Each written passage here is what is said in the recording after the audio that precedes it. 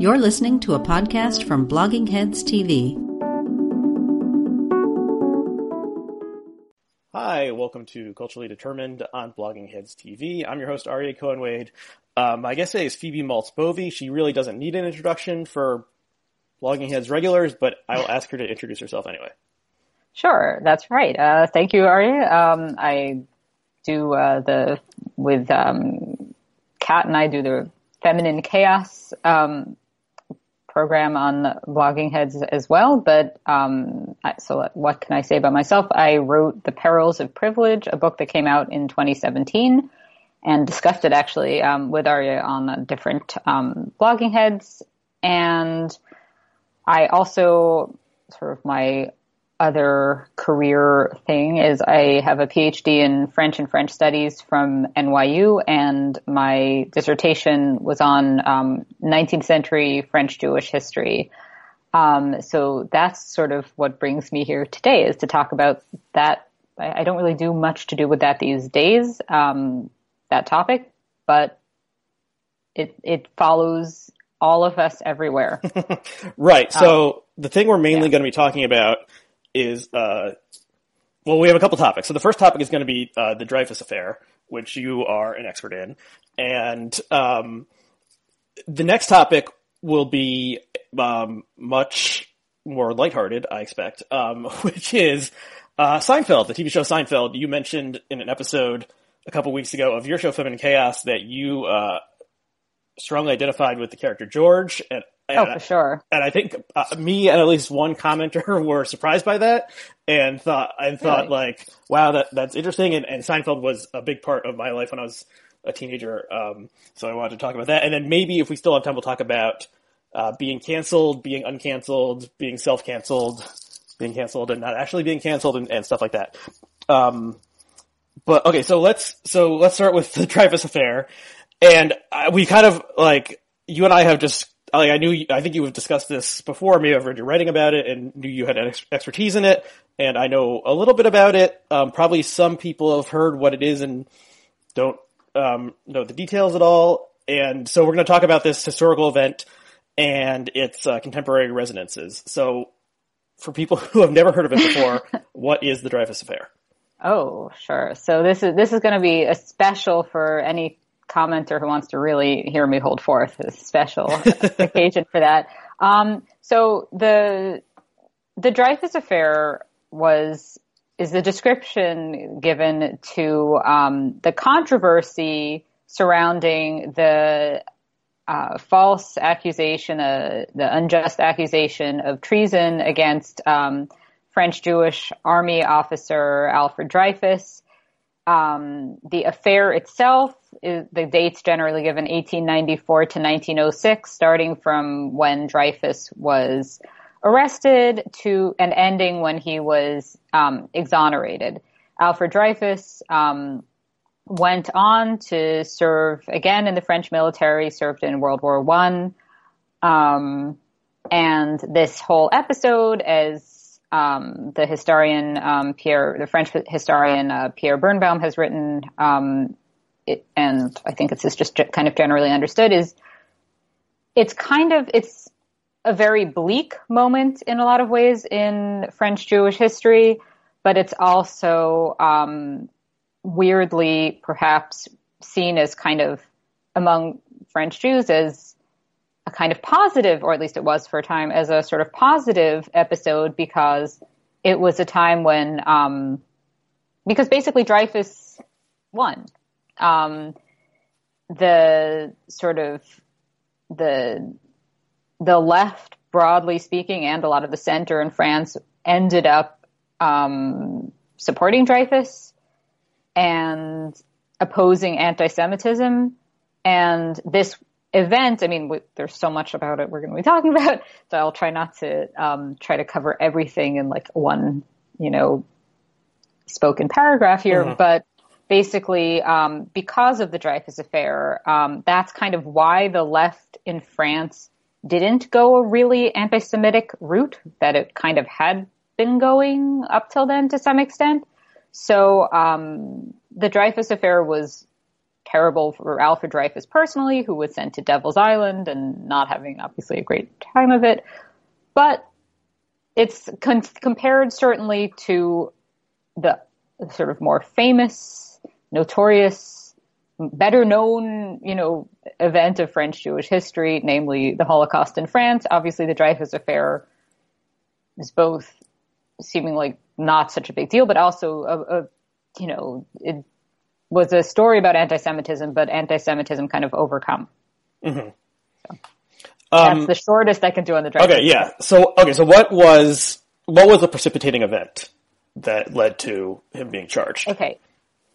So the precipitating event, to understand kind of the context of it, basically the Dreyfus family, which we will be talking about again when we get to Seinfeld because of Julia Louis-Dreyfus being from apparently the same family. You're giving away the transition, the segue. I am meticulously prepared. No, I'm joking. Yeah. The script I'm reading from this. No. Yeah, basically they were Jews from, like, Alsatian Jews. So from this region that's this border region between France and Germany that sometimes in history has belonged to France, sometimes to Germany, right? So in the Franco-Prussian War, a lot of Jewish families from that region opted to be French rather than German. These were Jews who were Ashkenazi and had like sort of somewhat Germanic culture, right? So they were perceived they faced not just anti-Semitism in France, but also kind of anti-German sentiment as well. So basically somebody was selling secrets to the Germans in the 1890s when this was a big deal, and when there was just still a lot of tension between France and Germany.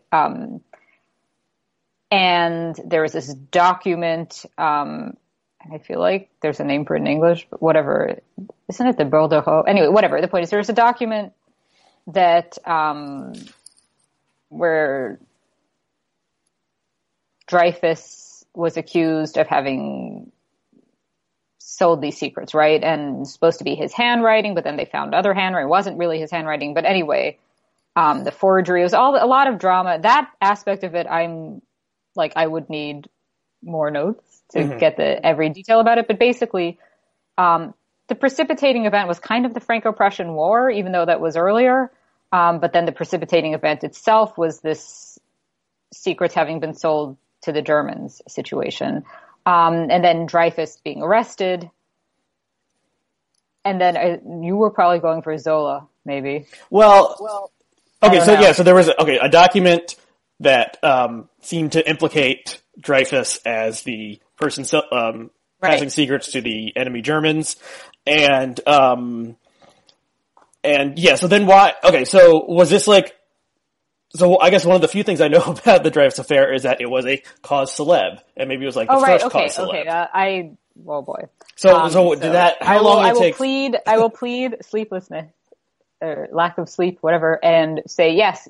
The precipitating event for the Dreyfus Affair was really the French novelist and public intellectual Émile Zola. And first, a little side note: everybody should read his novel, The Lady's Paradise is what it's called in English. It's really, really good. He's written as if he's like still alive. He's like sitting here next to me. He wrote many, many novels, some of which aren't great, but that one I think is he the one who wrote this, like a kind of loosely interconnected, 50 novels or something? Ron Macquart, novels where it's like this family tree. It's naturalist literature. And where he did all this research and had these, obviously not really the cutting edge of science for today, but these notions about genetics and all of this. But basically, he also was a public intellectual who had written, for his day, very progressive things about Jews already, including even in his fiction. Although sometimes, it would all be super problematic by today's standards, I'm sure. Well, I'm not just guessing at this, like I know what these novels are. And the novel L'Argent, Money, I think, would probably, a sensitivity reader would find one or two things to pick up on it. But anyway, he saw this injustice and wrote this article the front page of on the front page of a French newspaper, and the article was called "J'accuse," I accuse, and accused everybody in authority of mishandling this case. This, in turn, got people interested. So there had been a Dreyfus case for a few years there before there was a Dreyfus affair. Okay. So that's what turned it into a thing. Okay, so yeah, okay, that makes sense. And so did it become clear to the unbiased observer, although maybe there couldn't have been such a person, that Dreyfus was innocent and was being railroaded? Or was it like evidence on both sides and people are like fighting it out? Well, so eventually more people became convinced of his innocence. But part of the issue was that the way this case split French public opinion, so that's what it's famous for, basically, that it split French public opinion. It wasn't always along obvious lines. So in one sense, like there were people who thought that Dreyfus was innocent, but that there were bigger truths than that. Not bigger truths even, just like bigger issues than that. And that it was more important to stick up for the church and the army as institutions than to worry about Dreyfus.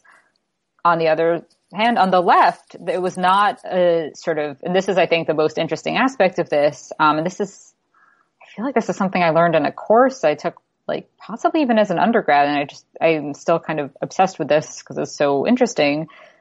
Basically, it was not a given on the left that Dreyfus should be supported because basically the left was, at the time, we still have these sorts of debates today, and this is about getting a little at the contemporary relevance, but Alfred Dreyfus was a bourgeois man, right? The fact that he was a man was not the issue then, but he was from a bourgeois family. He was well off, and the left was about the proletariat, the underdog, and it was not self-evident, that's the word I've been looking for, on the left, that they should bother themselves with anti-Semitism, because wasn't that like identity politics? I mean, they wouldn't have said it like that, obviously, but effectively it was that it wasn't clear that this was something the left should even get involved in. And it was only when the socialist leader Jean Jaurès got involved that the left came around to this. So it wasn't so much about like making it clear that Dreyfus hadn't done what he was accused of. It was also just this notion of that he was that this was something worth thinking about and dealing with. Mm-hmm. So he was first time he was convicted, and then he was he immediately exiled to this place, Devil's Island? Right. Not like, I don't remember exactly the timeline of this, but so he was arrested, then he goes to Devil's Island, then he's pardoned, and then exonerated. So these were different steps. But basically, another sort of important thing about the Dreyfus Affair is that, like, not a whole lot, and we'll get to this, I guess, when we're talking about the contemporary significance, but, like, not much happened. Like, this was one man got arrested. There were, especially in Algeria, some anti-Jewish riots. But in general, it was one of these things where it was very symbolically important. Mm-hmm. But in terms of like day-to-day life, it was not huge, if that makes sense. Yeah. And it's, like, it's interesting to think like how many court cases from over 100 years ago do we like have any contemporary resonance at all? Exactly. Like maybe like, I don't know, like Oscar Wilde's like court case or something. Like nothing's like coming to me that's the same. So it is very strange, and it was just this one guy. So then how did he end up getting pardoned and exonerated? I don't remember the details of that aspect. Like, I mean, it was basically just that more and more people got involved, with Zola and other French intellectuals really leading the way. I don't remember the exact steps of this. And was the like document shown to be forged, or was it just like they were misunderstanding? I think so. I thought I was going to have a little more time to. That's okay. No, but I mean, I think what really, in terms of just like the significance of it, the things I would want people who didn't, waste a lot of their 20s studying this, to know about is like there was so much anti-Judaism. It was, I guess it's anachronistic to call it anti-Semitism because it was before the 1880s, but they're in like 1840s France, like in the early mid 19th century in France. So in terms of how people understand this, like in North America, in the States, it's generally like, well, there was the Holocaust. That was when there was this European anti-Semitism, and who knows what happened before that. But in France, basically there was socialism and anti-Semitism were like deeply, deeply intertwined. Not always, not all socialists would have been anti-Semitic, but like these things were not separate. Like this notion of the Jewish banker, the Rothschilds, all of this, that was just kind of part of the left, really like until the Dreyfus Affair. And obviously has kind of stuck around in parts of the left to this day all over the world, but it's not in the same way. And just in terms of why the Dreyfus Affair stuck around, though, part of it has to do with like the history of Zionism and like why there's a state of Israel and the false, apparently, understanding that there is a state of Israel because Theodor Herzl, covering the Dreyfus Affair for the Austrian press, like wrote about it, and he did write about it, but it seems like there was a little more to it than that. Oh, okay. I didn't even know that fact, but that's like popularly misunderstood that Herzl was directly inspired. Herzl, father of Zionism, was directly inspired by this case. So what did you specifically do your dissertation on? And how did the Dreyfus Affair relate to that? So the Dreyfus Affair is what I thought I would go to grad school to study. And it's one of these things that's like both really obscure and really not obscure, I guess, because it's like one of these things that's just been written about a ton. It seemed obscure to me as an undergrad, so I did not end up writing specifically about the Dreyfus Affair, but what I wrote about did kind of end up involving it. So basically I wrote about, the title I think it was Jews and Intermarriage in 19th century France. So I wrote about Jews and Catholics marrying also, but like more the idea of these marriages, because there were not very many of them actually happening. Pretty much from the French Revolution when these marriages became a legal possibility because they weren't prior to civil marriage legally possible. So that's the French Revolution. So like 1789 and shortly after is when Jews were emancipated in France, when they became French citizens, and when civil marriage became possible. So I cover that period to basically, like around the time of the Dreyfus Affair. So the Dreyfus Affair enters into this in terms of a real shift in the discourse on this topic. So basically, at first, the mainstream French view was very much in theory that there should be more of these marriages because that would kind of dilute the Jewish population out of France and is sort of assimilationist idea, right? But then what happened during the Dreyfus Affair and around that time, and also a little bit before that too, was the more sort of dominant mainstream view was that that Jews had become sort of too assimilated and were this sneaky, sinister, sort of obviously mainstream anti-Semitic view. These things were not always so separate. Were this kind of sneaky presence in France, and that intermarriage was sort of the cliche switched from being that of a beautiful, exotic Jewish woman, sort of whose oppressive father is preventing her from marrying the gallant prince, to being the hideous but rich Jewish banker's daughter who an impoverished Catholic noble has to marry because his family has no money, basically. Mm-hmm. So the cliche, I'm sorry, these are all cliches. In reality, people were marrying the same people they would have married like hundreds of years before, and there just wasn't a ton of actual intermarriage. Mm-hmm. So, yeah. Should we jump to the contemporary residents part? Is there anything else you want to say about the historical part?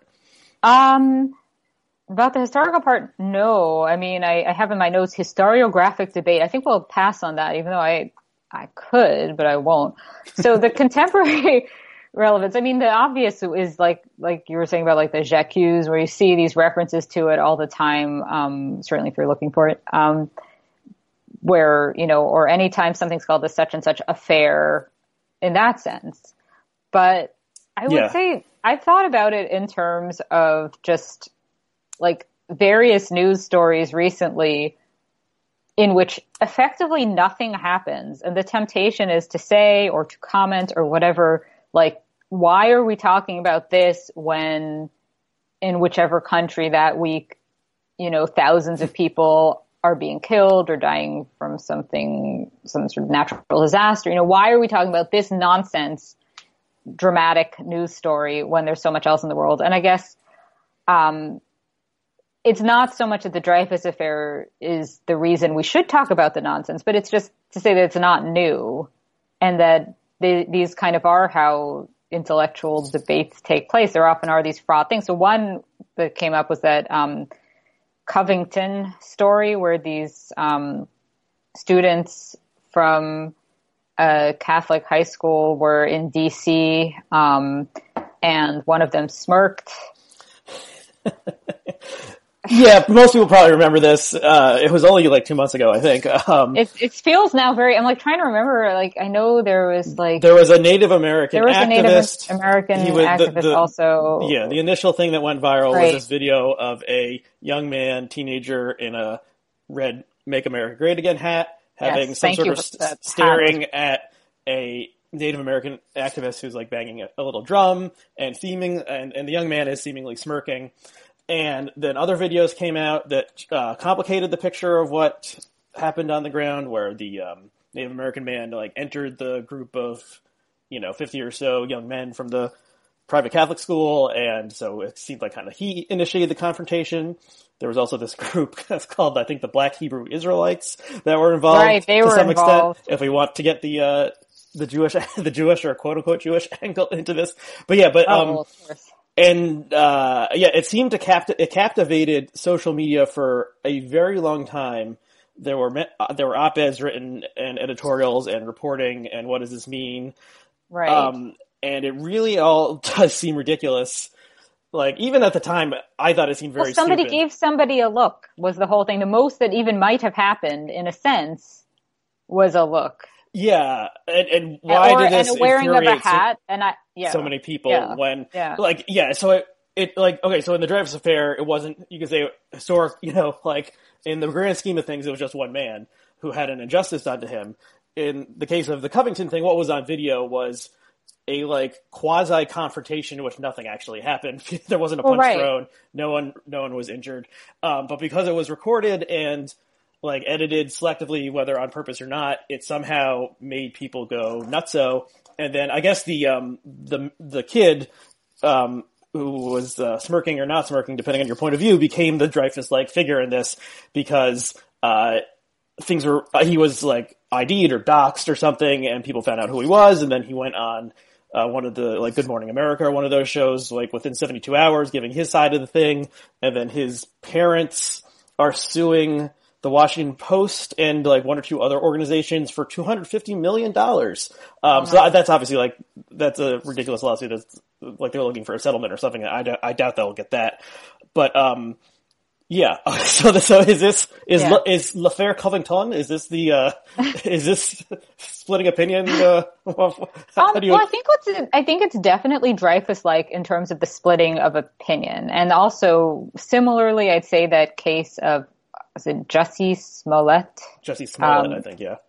Right, who, that whole story to do with a hate crime that maybe didn't actually happen, but I have not been following that as closely as I was, I guess, at one point following the Covington thing because it was so strange. Yeah, in that case, it seems like there's a hoax involved as well. Yes. That's the most likely thing that's what it sounds like. Yeah. Basically, in both of these cases, I would say it's the same idea in terms of sort of a lot of nothing splitting public opinion. And certainly in terms of Dreyfus being a lot of nothing, yes, it was one man being, falsely accused and arrested.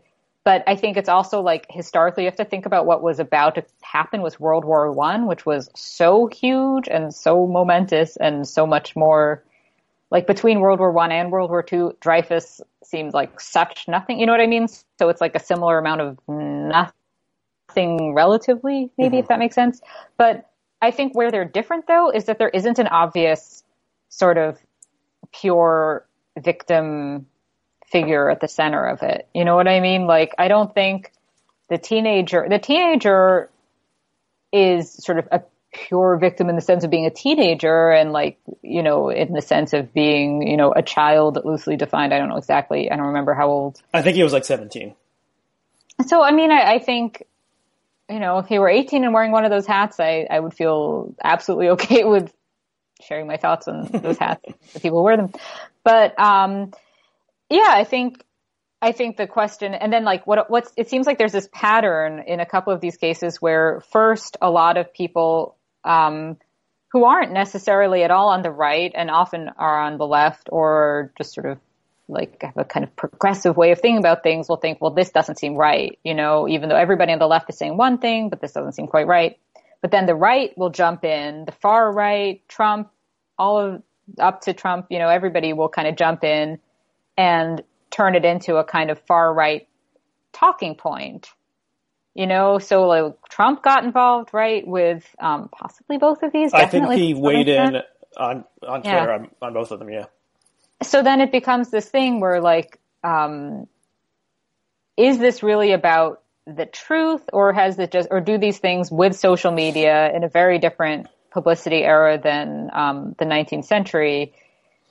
They just so quickly become so like opinions just divvy up so much more quickly, and then there's this issue, right, of evidence. It's a little different in terms of once you have video involved. Yeah, I mean, I would say it's the same in terms of the splitting of public opinion, but not quite the same in terms of there being a figure at the center of it who's so clear cut, but also not the same in terms of there being like an obvious right answer, if that makes sense. Like, and if part of it has to just do with time, like you look at the Dreyfus affair now, and I don't think anybody's saying, not nobody, but most people aren't going to say, well, what a shame that Alfred Dreyfus didn't get punished for the crime he didn't commit, like didn't get more punished than he already was for the crime he didn't commit. Mm-hmm.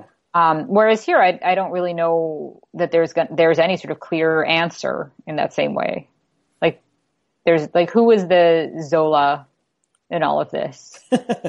Well, yeah, it's interesting to think about who can when everyone has the opportunity to weigh in, can one person say j'accuse, and who has the moral weight or whatever, or the fame to do that?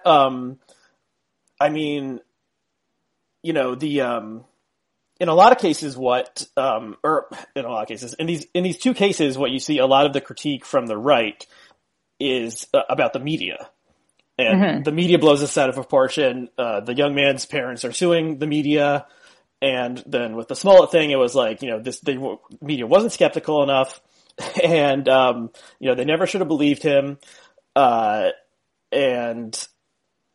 Yeah, so there's a pre-existing bias against the media on the right anyway, so that plays into that, and they can just add it to the bill of particulars and reasons why the media is fake news and enemy of the people. And something else you mentioned when you were describing the reaction during the Dreyfus era was this idea that well, do the facts really matter when there's a larger truth at hand here? And I think that really does come into play in a lot of these instances where you have a contested episode that everyone, everyone wants to weigh in. There's the hot take market. Sure. There's the New York Review of Books article you can write a month later. And which brings up another, that Ian Baruma Financial Times article that everybody's obsessed with on Twitter. I quote from it: "Free speech is often claimed as a right of the powerful to abuse the weak. After all, la libre parole, the free word, was the title of one of the most ferociously anti-Semitic French journals at the time of the Dreyfus Affair." So it's everywhere. The Dreyfus Affair. Yeah. But yeah, no, I think you're totally right though about this notion of these different, the bigger truths. So I think this comes up the most where I see it on the left. It comes up on the left and the right, but where I see it on the left specifically is this notion of sort of like, yes, these college students were protesting something stupid, but isn't it more important that such and such other thing? You know what I mean? So it's not necessarily that the details are being argued over, but it'll be sort of like, why are you talking about this when there's this other thing that's much bigger, if that makes sense? Yeah, or like, okay, maybe Jussie Smollett wasn't assaulted, but violence against black men by white extremists is a problem in society. Or maybe the Catholic student wasn't smirking, dangerously at the Native American protester, but, whatever. The Native American life expectancy is 10 years shorter than white life expectancy in America, or something like that. And so there's people who like go all in on these things from the get-go. Like, there were some very prominent people who went all in on defending and supporting Jussie Smollett because he is a like B-list celebrity. And so like Ava DuVernay, AOC, all posted things on Twitter that were like saying, yes, this just shows the problem is XYZ. And I don't know how many of them have kind of said like, oh, I'm sorry, I rushed to judgment. Yeah. Usually be more like, well, this is a chance for us to discuss the problem of violence against black men in Chicago. Which arguably a hoax is harming also. I mean, I'm not by any means the first to say this. Like Dan Savage talked about this on his podcast. Like lots of people, I think, noticed this, that like if you fake a hate crime, you're doing damage also to the population that you're a part of. It's because then they're more scared. And then they think that the feeling, like, I mean, I think about, cause I think this came up when I was working for the Forward. So this was happening all the time. There's in the news, these, people were calling in to Jewish community centers, these bomb threats or something. And then it turned out to be, was it like an Israeli American teenager who just had some kind of, was troubled in some ways? Yes, that I think was 2017. So it was soon after Trump's inauguration. Right. There were all these bomb threats being called into Jewish, into synagogues and like Hebrew schools and stuff like that. Like hundreds, I think. And I actually went to a protest in Rochester, where the mayor of the town that has like the largest Jewish population in the Rochester metro area spoke, and like other people spoke and saying like, we're not gonna, we're gonna stand stand in the face of hate. And then like a year later is revealed it was this mentally troubled young man in Israel who was doing these things for unknown reasons. So I don't quite know what, so I don't quite know what, like, was there, I don't know. It's a that's like a baffling case, but, I don't know. I guess it's a reason meaningful because it like harmed Jews, basically, that it wasn't. So the question, like, I guess the question is, what do you take away from this? And I guess, I don't have to put myself in the place of a Jewish person, being that I am Jewish myself. So I think, and I even went to mom and baby workout class at JCC in Toronto, this very afternoon. But I mean, I still think about that. Like I see JCC and I think, oh, right, there was that whole thing. Oh, right, it was that, and I think the question is the way of taking like any form of bigotry seriously to sort of ignore the fact that something was a hoax. And I feel like you can't really do it like that. I think you have to consider that the person who did the hoax, you don't then jump to everything's a hoax. But I certainly don't think that you should kind of let the person off easy who did the hoax. Right. And so there's, Yeah, so there's never going to be like a rational explanation for why this particular Israeli man did this, but yeah, so he freaked out, tens of thousands of people, and in addition, he's now provided like another little like data point for the people out there who think that like, oh, the Jews are always making things up and like trying to manipulate us, and so that's obviously an anti-Semitic belief, but there's probably people out there who aren't like obsessed by anti-Semitism, who have that sort of belief maybe in the back of their head. And then if this, then another thing happens, like, oh yeah, well the Jews, they did it again, or whatever. And so no one got blown up, but a lot of people were freaked out, and so don't do a hoax. It's basically don't do a hoax. Definitely, we are in full agreement. Don't do a hoax. Anti-hoax, whichever group you're part of. Right, and I guess. I mean, how do you think, does social media just speed this up? Or like, the Covington thing, if there was no cameras, there would be no Covington thing because nothing actually happened.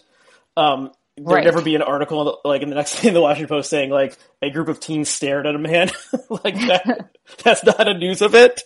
So yeah, it might be a personal essay. No, it has the potential for a personal essay, like about, well, if you felt that the person had stared at you, you can write an essay about that, or you thought they were looking. But yeah, it wouldn't be a news story, no. It gets into the social media. I don't know. I think the woman who wrote the essay about the yoga class where she saw a black woman struggling in her yoga class and imagined how bad she felt. It is the most amazing and the most sort of like zeitgeist capturing thing to have ever happened. The white woman who saw a black woman in her yoga class and wrote about it for Exojane.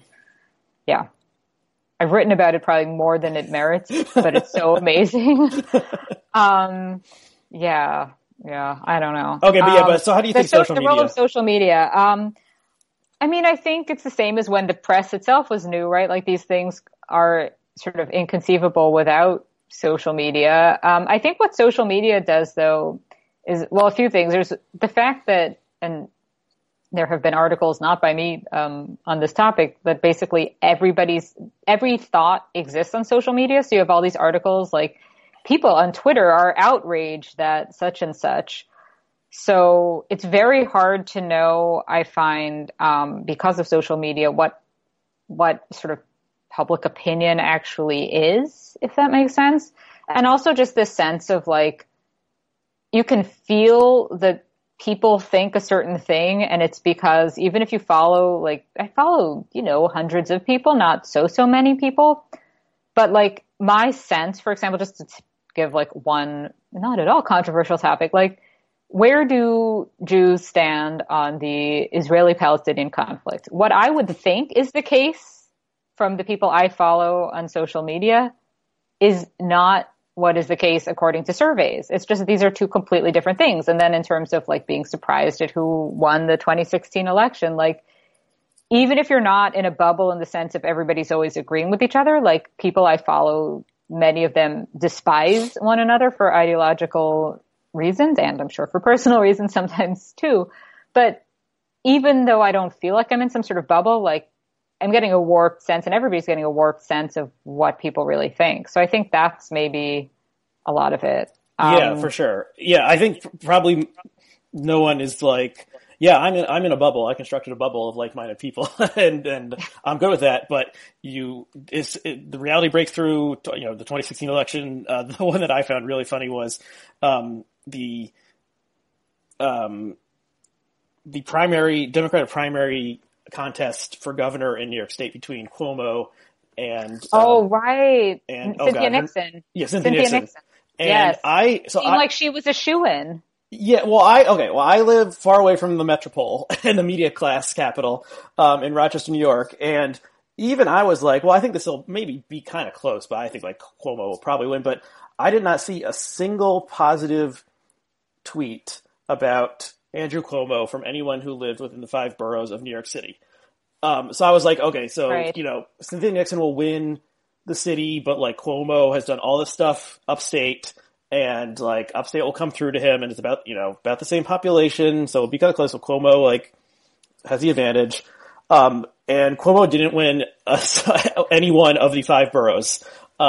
he like lost the Bronx like 80-20, and he lost Brooklyn like 60-40. So that's a bubble. So I thought, how many people do I follow who live in Brooklyn compared to like what percentage right. Well, there's of New my York, feed is that? and then I feel like even just, I mean, so I live in Toronto, where so it's all who's governor of New York is not a big deal in my day-to-day life.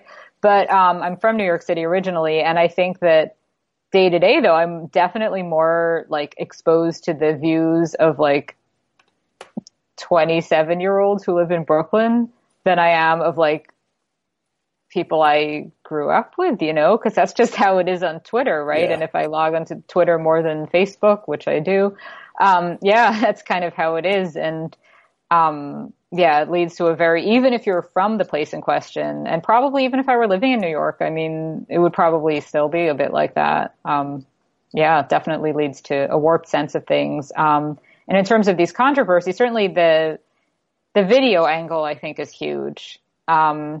Just the sheer number of stories about bigotry that start in a video, sometimes really like in a great sort of truth-telling way, where horrible things that used to kind of go unseen can be seen by all, and really like there can be like a genuine, useful social justice use of these sorts of technologies. There are also these more ambiguous cases where then like the full story emerges, and things weren't as clear-cut as they seemed, and it just seems like there's no way out. It seems like a few seconds of video, people just pick their sides and everybody's on one team or another about a clip of video. And like you say, there's no expectation that you backtrack and apologize for having gotten it wrong. Like it's the next thing is in the news, and then that's it. Yeah. And, I don't know if there's maybe some technological solutions. I don't know if there's going to be like a learning process for humans of like, oh, we messed up last time, and now, I actually, the Covington thing was so stupid, and so many people popped off about it, and it turned out to be about nothing whatsoever, that I think maybe that made people a little more gun shy, just to like rally to one side when there's limited facts about what actually happened. But I guess we'll have to see when the next one, what the next viral video outrage or pseudo outrage happens. Do you want to say anything else on this topic before we move to a more lighthearted topic? No, I'm ready for something more lighthearted. Okay. So that would be, okay, so as referred to previously, we wanted to discuss Seinfeld, and one of the four main characters was Elaine, portrayed by Julia Louis-Dreyfus. Or is it Louis, I guess, if she has... I think it's Louis. I think it's Julia Louis-Dreyfus, because it's this Louis-Dreyfus French-Jewish family. Right, yeah. And possible relation, and you found an article that was... Tablet looked into this. Looking at the various famous Dreyfuses in America, whether they're related. I have spent surprisingly a lot of time in my life thus far studying like French Jewish ancestry. I'm not personally French at all, but this is just like for another topic that it's on my list for this, but we may not get to it. A different family, a different whole drama going on. But yeah, it's one of the big like French Jewish families that she's from, which is why I find it very sort of funny to think about. I don't know what her religious affiliation is or what, but like the fact that she's at the center of the Chicks Appeal episode of Seinfeld, and yet her name is Dreyfus, is like kind of amazing. Yeah. Yeah. I mean, there's like a bunch of sort of crossover. There's like, so the final episode, spoiler alert, I'm going to talk about the final. I think it was like literally 20 years ago or more, so it's okay. I think I was a high school freshman, so I would have been 13 or 14, so that would have been like, 98 or so. Yeah. 97, 98. Age about, yeah. So, yeah. So that last episode where they're in jail, right? It's kind of Dreyfusy. They're, exiled. And then also, so this is something I've thought for years, that like, there's something, this is a spoiler for Proust. I have not read all 2,000 pages, but there's a lot of Dreyfus in there. But then there's this famous line where Swan, like of Swan's Way, says, like, to think that I don't have this in front of me, so it's going to be like very botched, whatever. It's like something like, to think that I wasted all these years, obsessing over a woman, who wasn't even my type. And I think about this in terms of, it seemed very like George Costanza of him, because there's this scene in Seinfeld where it's some episode where George wants to get back together with Susan, his sort of on again, off again fiance, and Jerry is reminding him that he doesn't really want this because he used to complain. Jerry's reminding George that George used to complain about going up to the stairs to her apartment and being filled with a sense of dread. And George is like, no, like, I want nothing more than to be on those stairs again. And then you see him at the end of the episode. He has convinced her to take him back, and he's going up the stairs. Very slowly, right? Sense of dread. And it's like, oh. I just feel like both Proust and Seinfeld really get at these like human truths that I think, for reasons I will get into in this Seinfeld holding forth, I don't think are possible in today's artistic climate. Oh, interesting. Okay, so I guess the reason I wanted to talk to you about this was you mentioned in a recent episode of Feminine Chaos that you identified with George Costanza. And I guess I was surprised by that, and then I was like, well, I guess that kind of shows my sexism, because I think, like, well, if Phoebe identified with someone from the Seinfeld gang, it would be with Elaine, because Elaine is a girl. But then I was right. like, well, that's really stupid to think that. But I also just, I don't know you really well, or maybe even that well, but I know you a little bit. I guess I never thought you were a George Costanza type. Because I see. You don't seem like a George Costanza type in particular. Thank you, I suppose. Yeah, I think it's not so much about being a George Costanza type. I don't think I come across as hopefully as being similar to George Costanza. Certainly in terms of my day-to-day life, there's not really a whole lot of overlap there. And I hope the physical resemblance is at a minimum, because I don't particularly resemble George Costanza. But I think it's more that I think that George Costanza is kind of like in all of us, a little bit, or at least in me. Like when he's just completely petty about something, like a couple scenes come to mind, like certainly like the thing where he says like he wants to have said something snappy at work, and it's like he thinks of a comeback too late. The jerk store. Yeah, things like that. Just or just kind of like, I just think of him as like this kind of, I mean, I think the Lena Dunham character in Girls, Hannah Horvath, has a lot of this too, but it gets very differently interpreted when it's a woman in that role. Mm-hmm. But just somebody who kind of has whichever like bad, selfish impulses I think everybody sometimes has, but just has no check on them, and they're just like worried about like sort of petty things to do with themselves, but they just don't sort of know to or care to set that aside. And I think everybody probably has that to some extent, but I think, that's,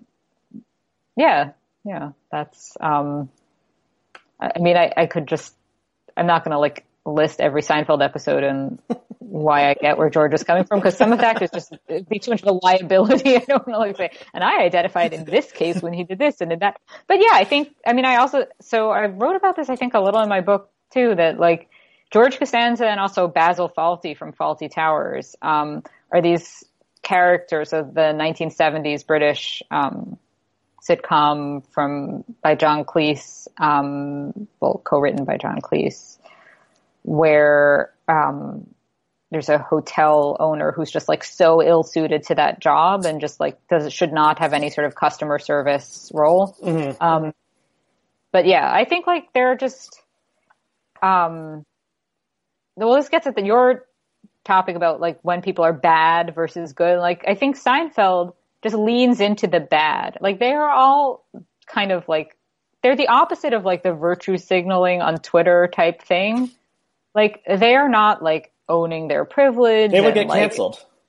Well, exactly. Not like sitcom canceled. Like people would be like, right. Jerry Seinfeld, you are canceled. Like, get out of here. Right. And separate from, like, I think this is a separate topic from, although I do want to, like, briefly touch on this if there's a moment, but, like, this is separate from, like, the demographics of the actors on Seinfeld. I mean, like, they are, like, not very enlightened people. It's not that they're not bigoted by the standards of their day. They're, well, maybe except in here and there, but that's not so much it. It's more that they're just kind of misanthropes, and they lean into that.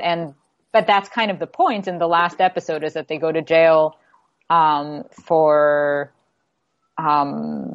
basically having been assholes in public. Yeah. I think so the like all the characters and the George characters in particular have, they will say or do the thing that you think of doing, but society prevents you, or common courtesy prevents you from acting on this belief. And like on Curb Your Enthusiasm, Larry does this as well. These small things in customer service interactions in which you're treated badly, and in real life the person walks away, and in the sitcom world, you confront the person, it becomes very funny. So there is that. So just to backtrack a little bit, it's like Seinfeld really was like the piece of, like, I don't know, intellectual property or whatever you want to call it, like the piece of art or whatever that like influenced me the most from like age, I don't know, like 11 to 17 probably. Same. And it used to air on reruns. You grew up in New York on Channel 11, like constantly. And my friends and I all watched it. We would watch the reruns. We would quote it. In my friend group, we even kind of like assumed, we were like, you're the George, you're the Jerry, you're the Kramer. We didn't have any female friends, so there was no Elaine. And you, viewers at home can guess which one I was. But I want to know, which one were you? Okay, so I was the Jerry of the group, but I was gonna guess Jerry. It was the least. Okay. It was more like I had a friend who was very George-like, and I had a friend who was very Kramer-like. And so it was like, well, I'll be the Jerry one. Okay. And so I like really imbibed it, and like my youthful self-identification came through that show. And so then it ended, and I like most people don't like the finale. It wasn't super funny for one thing. Right. And I think like my wife and I rewatched it last year because she had never seen some of the episodes, and we watched it from the beginning, and I think it really does hold up in the way that probably not a lot of other pieces of pop culture ephemera hold up. Like, there's some parts that are like 20 years later they wouldn't do it because it's like racially offensive or something. They burned a Puerto Rican flag in one episode. Well, that episode they I think don't show on reruns because it is like this sort of. Yes, like, that was the one episode they took out of syndication, but it is on. I can't remember if it's Hulu or Netflix, where we watched it, but it's on there, so you can see that episode. It's actually the second to last episode. It's not in Canada.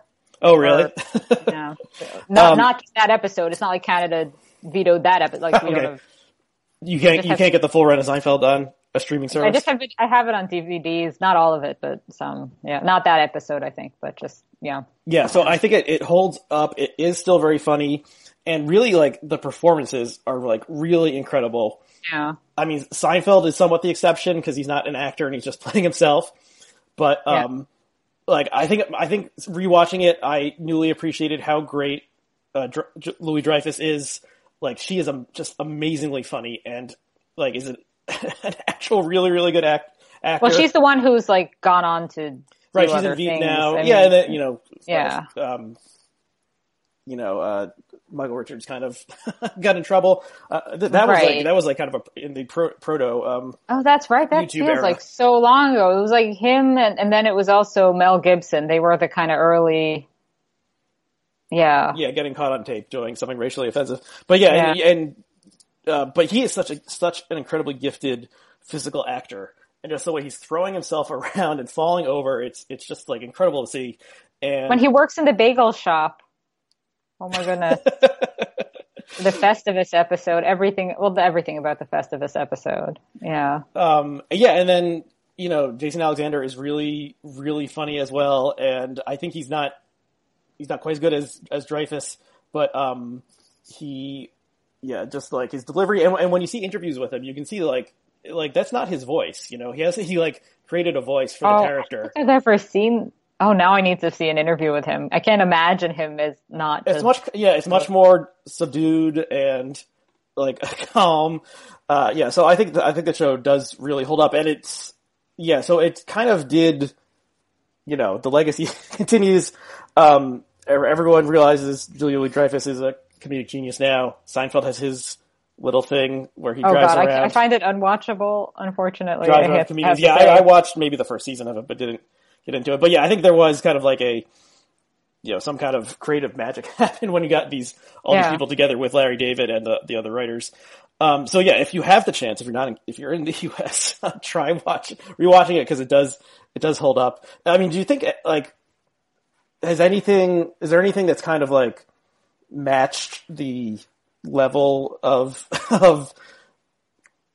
creative performance in terms of like a comedy or just funniness or accomplishment or anything? I can't really think of anything since then. Well, I can definitely, we'll get my whole, I've watched a lot of TV in my day. So, I mean, the obvious for me would be Fawlty Towers as the other show that really sort of captures these kind of universal human failings in this really timeless way. And I mean, I think in terms of Seinfeld, I've watched it with my husband, who's from Belgium and did not grow up even in an English speaking place, and other European people I know will get it, even though, because I would always wonder, do I just think this is so brilliant because it just seems familiar to me because it happens to be set sort of in New York, although in this kind of weird sitcom version of New York that doesn't always quite make sense. Right, where they all have cars.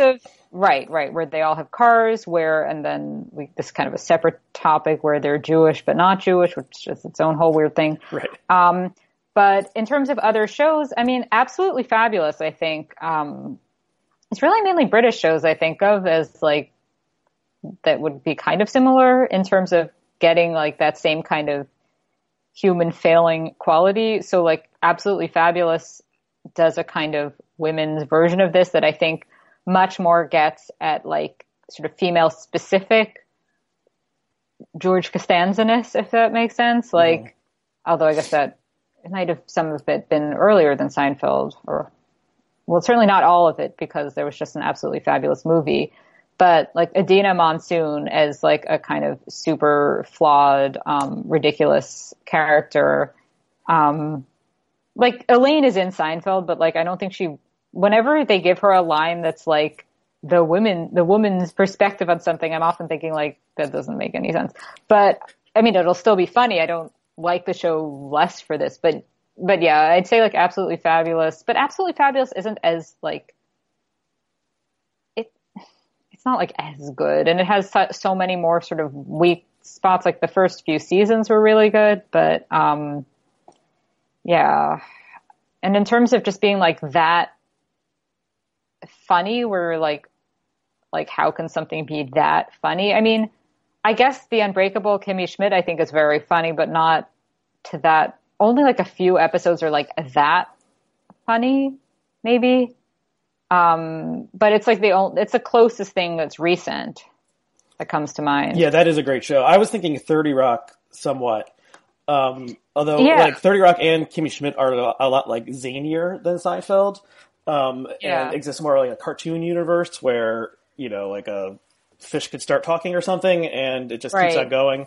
Whereas Seinfeld, at least Seinfeld became more surreal and strange in the later seasons, especially after David left he left after season 7, I think. So they did the backwards episode and stuff like that. But,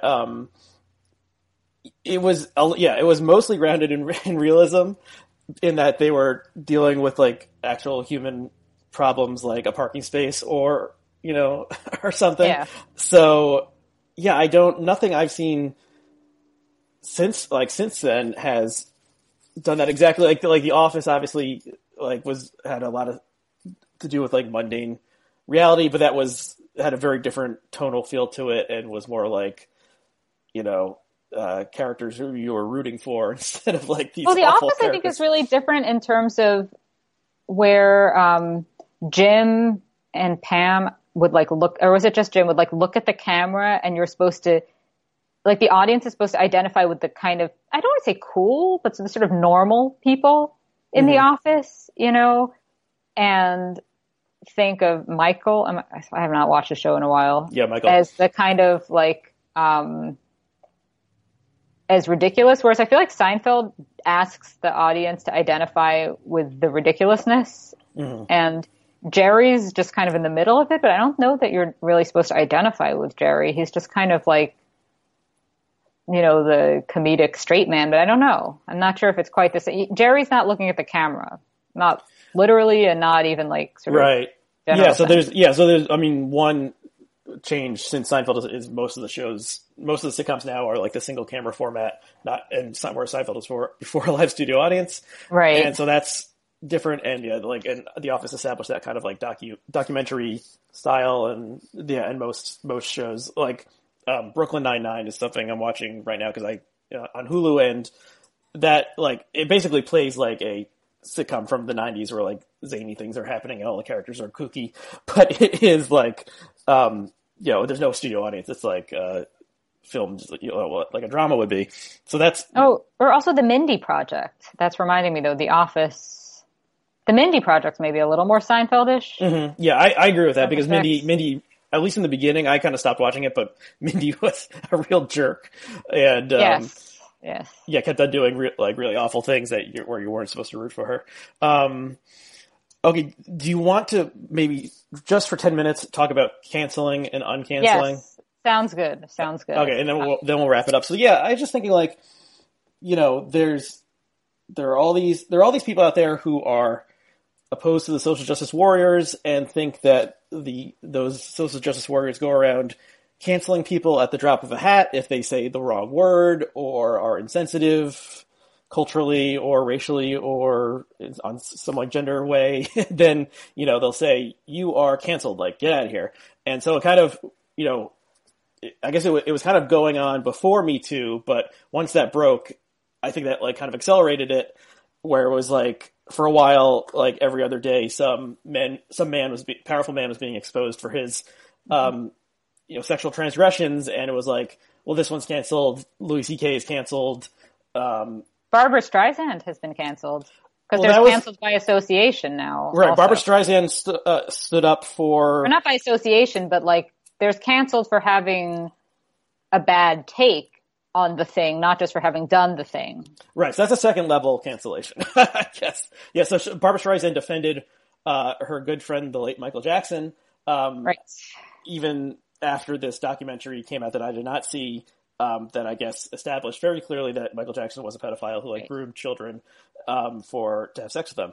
And Barbara Streisand was like, right. He was so a great that guy. Basically that he had been, I had always heard the rumor that he was a child molester and rapist, but I have not seen this documentary either. But right, like you say, it seems like it was pretty definitive. And yeah, I mean, I don't think there's any case, I don't think there's any interpretation where Barbara Streisand's take on this was reasonable. I guess the question is, what do you do with that? And like, do you say never mind about Barbara Streisand as a human being, as a career? Is it like now you can't listen to Barbara Streisand albums as one does apparently? I'll have to put all my Barbara Streisand records in the garbage. yeah. I'm continuing the Barbara Streisand record boycott that I've been sticking to for the past couple decades. Okay, so so then there's people mostly on the right who are like, we're all like on, we all have to like tiptoe around and the like, eggshells. Yeah, we're on eggshells. Yeah. We're afraid. Everyone's afraid of being canceled. One wrong word will get you canceled. And I was thinking that like, so there's people who it's been exposed are guilty of monstrous crimes. So that's like Bill Cosby, Michael Jackson, Harvey Weinstein, allegedly. So when Kevin Spacey, apparently. Yeah, Kevin Spacey probably, although he made a weird video trying to do some kind of comeback thing, if you remember a couple months ago.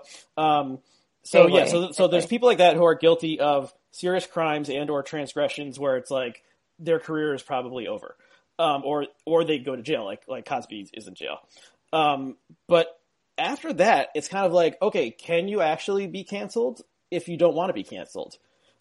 Is there no cancellation but self-cancellation is, I guess, the way I was thinking of it. And look at the three men who are at the top of Virginia state government. The governor was seemingly posing in either a Klan hood or blackface, and can't remember which. Or maybe he said it was the blackface, not the Klan hood. But anyway, he did something pretty racist when he was a medical student, and then it came out that there were multiple women accusing his lieutenant governor of having sexually assaulted them or raped them. And it came out that the attorney general also, I think actually he admitted himself that he wore blackface at some point, like in the 80s when he was in college. I think I missed that whole step of it, but yes. Yeah, so there were three separate guys, two blackface accusations, I think, which they admitted to, and one sexual assault. One was accused of sexual assault multiple times, which he has denied. None of these guys resigned. Right. And it was, for a couple days there, it was like, how can Ralph Northam hold on? Like, all he did was just nothing.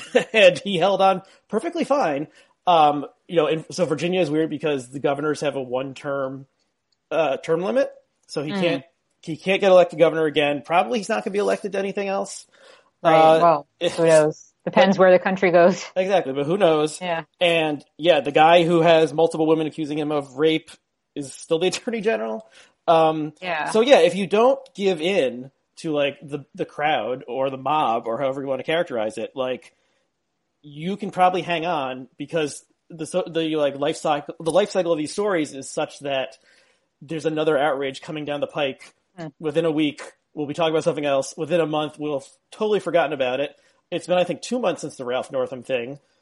Mm-hmm. Is anyone still are people parade with signs outside the governor's mansion in Virginia saying resign now? I don't think so. Well, I look out the window in Toronto. I'm not sure, but yeah, no, I see what you're saying. I think, I think this also gets back to this notion of social media and bubbles, because I think there's a way that people on the left, and I shouldn't say that progressives, the ones who will be deemed social justice warriors, communicate on social media that gives a rhetorical impression of having power that they just often don't have.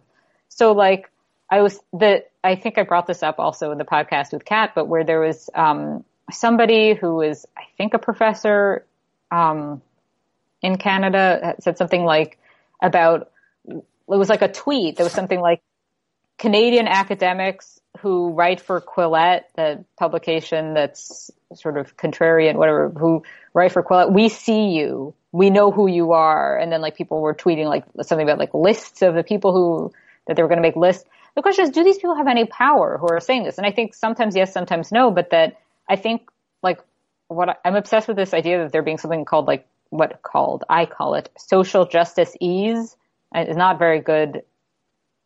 It makes more sense when I write it down, I guess. You mean but there's lingo. A social, there's a way that people talk, and they can make you feel when they talk to you in this way like they're very powerful, and they can kind of turn you in, make you walk on these kind of eggshells, but they don't necessarily actually have power in society, if that makes sense. They don't necessarily control anything. And I think, if you exit whichever bubble, there's this wide world in which Trump is president. You know what I mean? And talk about avoiding cancellation. Well, exactly. Donald J. Trump. In which it's possible to be quite problematic and sort of celebrated for that. So it just depends you can also just kind of change who your audience is. You know what I mean? Maybe Louis C.K. is done in terms of that role he had when I first learned about him this is going to make me seem very cool, was listening to a Fresh Air podcast where Terry Gross was interviewing him. This is many years ago. I was on a bus in Paris listening to this podcast and who's this Louis C.K.? And it was all about how he is so good at understanding his own privilege or whatever and conveying that to audiences. I think he's done in that role, but is he done? Not necessarily. No, he's not done because there's another audience out there, which Right. is making fun of the privileged little college students who Right. need a safe space and a trigger warning. Exactly. So And then Aziz he's got other Ansari people. is touring again.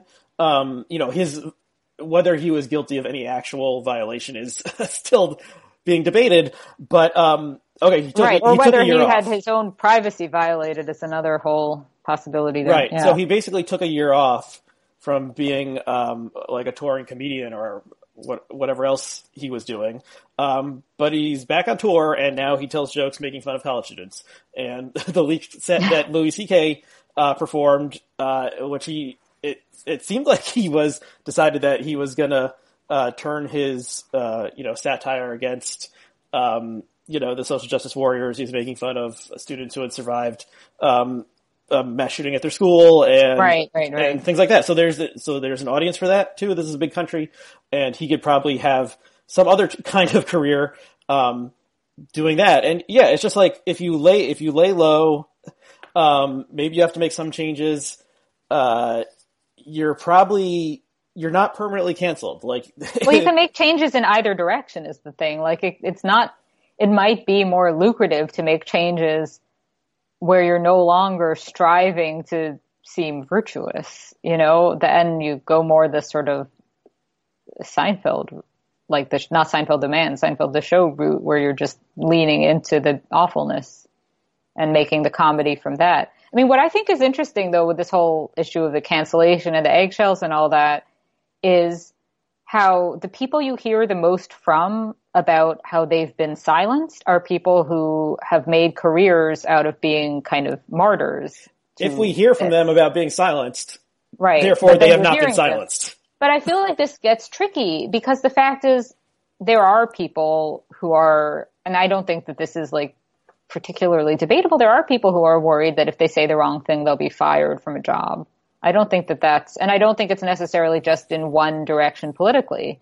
I think in the actual world not that Twitter isn't real in its own way, but if you work in a small office and you say things your boss doesn't like, you could get fired. And it's not like that's like, I think that's why there's such an obsession with like professors' free speech, because these are the only people who could plausibly imagine they would have it at work. Because if they have tenure, they can't be fired. Right. But I mean, I think it gets confusing where somebody like another person who I think has some YouTube is this Jordan Peterson fellow. I've heard the name, not super familiar.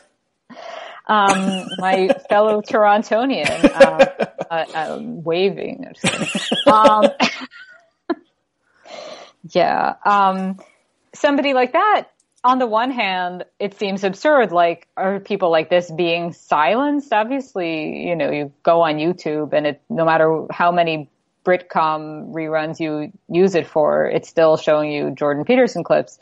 Like in the recommendations, you mean? Like in the recommendations, yeah. Exactly. Yeah. You don't have to click on it for it to show you this. So, believe me. But the question is though, are people like this speaking for a kind of silenced, I don't want to say majority, but like, are they speaking for some kind of, for real people who don't have a platform? But I think what gets very tricky with these conversations is that often the right to speak out gets wrapped up in these kind of cult of personality around people who've turned themselves into martyrs. We don't have time for me to go into how this totally also happened in 1840s France, but just know that it did. Just know that it did. That's all I ask. Okay, so it's maybe more the human condition than well, that dynamic is certainly that dynamic. I think of like claiming that you were silenced as a kind of power move is not new, but it's certainly with social media become much more of a thing.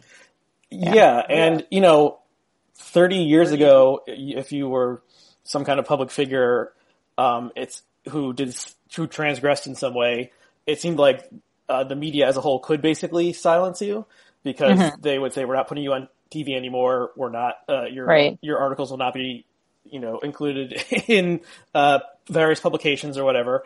But now, as we all know, you can do it yourself. You really have to violate a lot of boundaries to get banned from the social media networks. Like it took years and years and years for them to kick Alex Jones off of these various channels.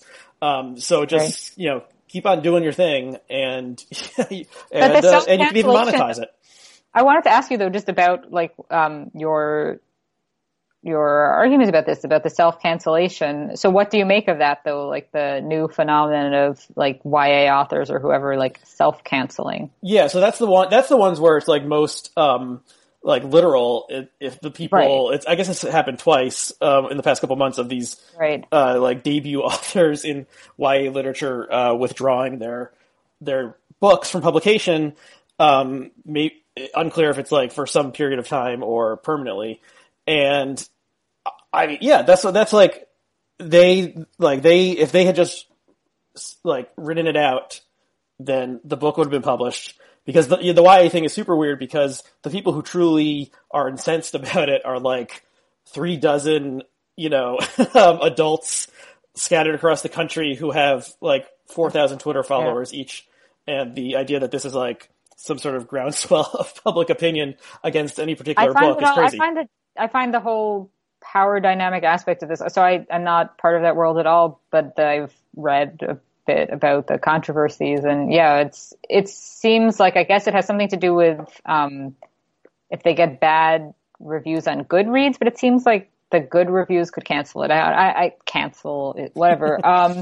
Yeah, I guess I don't, just as a writer, I can't imagine self-canceling. I think I have too much ego for that. If I'd written a whole novel, I would not be like, oh, never mind. Like, I don't know. Yeah, it's strange. And I guess it has to do with the authors themselves identifying as part of the community, and like articles are written about the second guy whose name I can't remember, was kind of a like part of the like, squad of people who go after other authors for writing things. And was also, I think, a sensitivity reader, which added another whole. Right. And the fact that the two people who have withdrawn their novels one was, I think I have this right, one was Chinese American, and one was African American.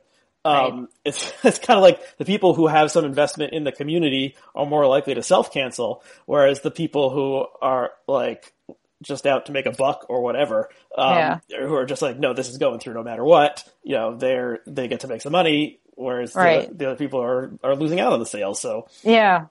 I mean, I guess I don't see that as a wise financial. What do I know about how people make money writing? But I don't see that as like a wise financial strategy. I feel like probably not self-canceling would be more lucrative, but what do I know? Right. So yeah, I feel that it's like, offering some sort of like, weird advice to someone who is in the middle, who's, people are trying to cancel. Like, you probably did something that offended them in some way. Like, you could try apologizing, but you don't have, unless you are like, I'm going to go live in the monastery, or I'm withdrawing from public life indefinitely, then, 2 or 3 months later. It's all that gets praised, I think, though, is the self-cancellation, because I think whenever people apologize, then certainly if it's on Twitter, the first reply will be like, you suck. You know what I mean? Like, and it just kind of, I think the only thing that seems to get that was really good of you kind of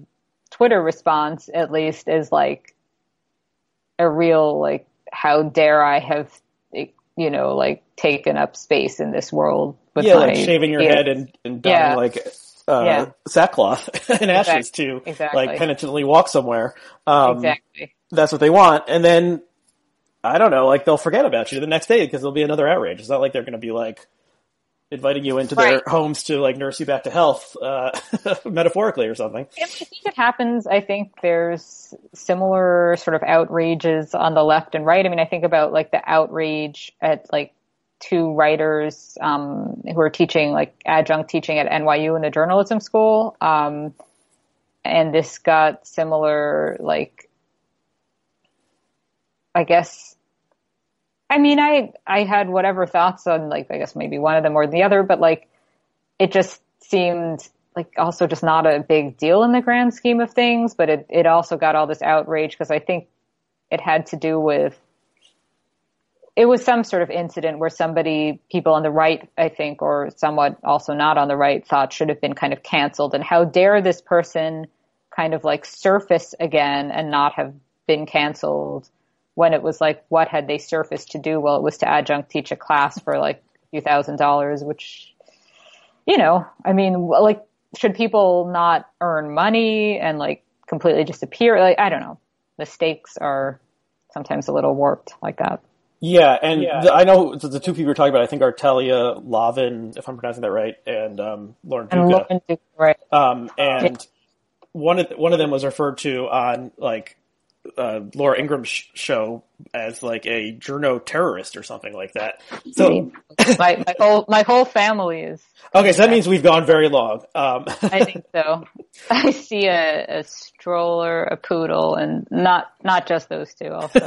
Also my husband. So. Okay, so why don't we? That's a good. That's a good sign. With that? Okay, I think they've all made it through. I assume the baby is in the stroller. Okay. Okay, so that's a good sign that we should probably wrap it up there then. So thanks so much for coming on finally. I think we've been talking about Dreyfus for a while, so for ages, yes. So thank you so much. This was a joy. Oh, that's great. So watch Feminine Chaos. If you don't, you're missing out. So thank you, Phoebe, and thanks to our viewers and listeners. Sorry. All right, thank you so much. Before you go, a quick message from the suits at Blogging Heads TV. Blogging Heads will always be free for you to watch and listen to, and we don't even go the NPR route of guilting you into donating during Pledge Week. But we do have a small request. If you enjoy Blogging Heads programming, rate and review us on iTunes. The iTunes algorithm weighs positive reviews heavily, so taking a few minutes to rate and review us will help more people find out about our shows. Also, of course, we encourage you to subscribe to our Twitter and Facebook feeds. Thank you.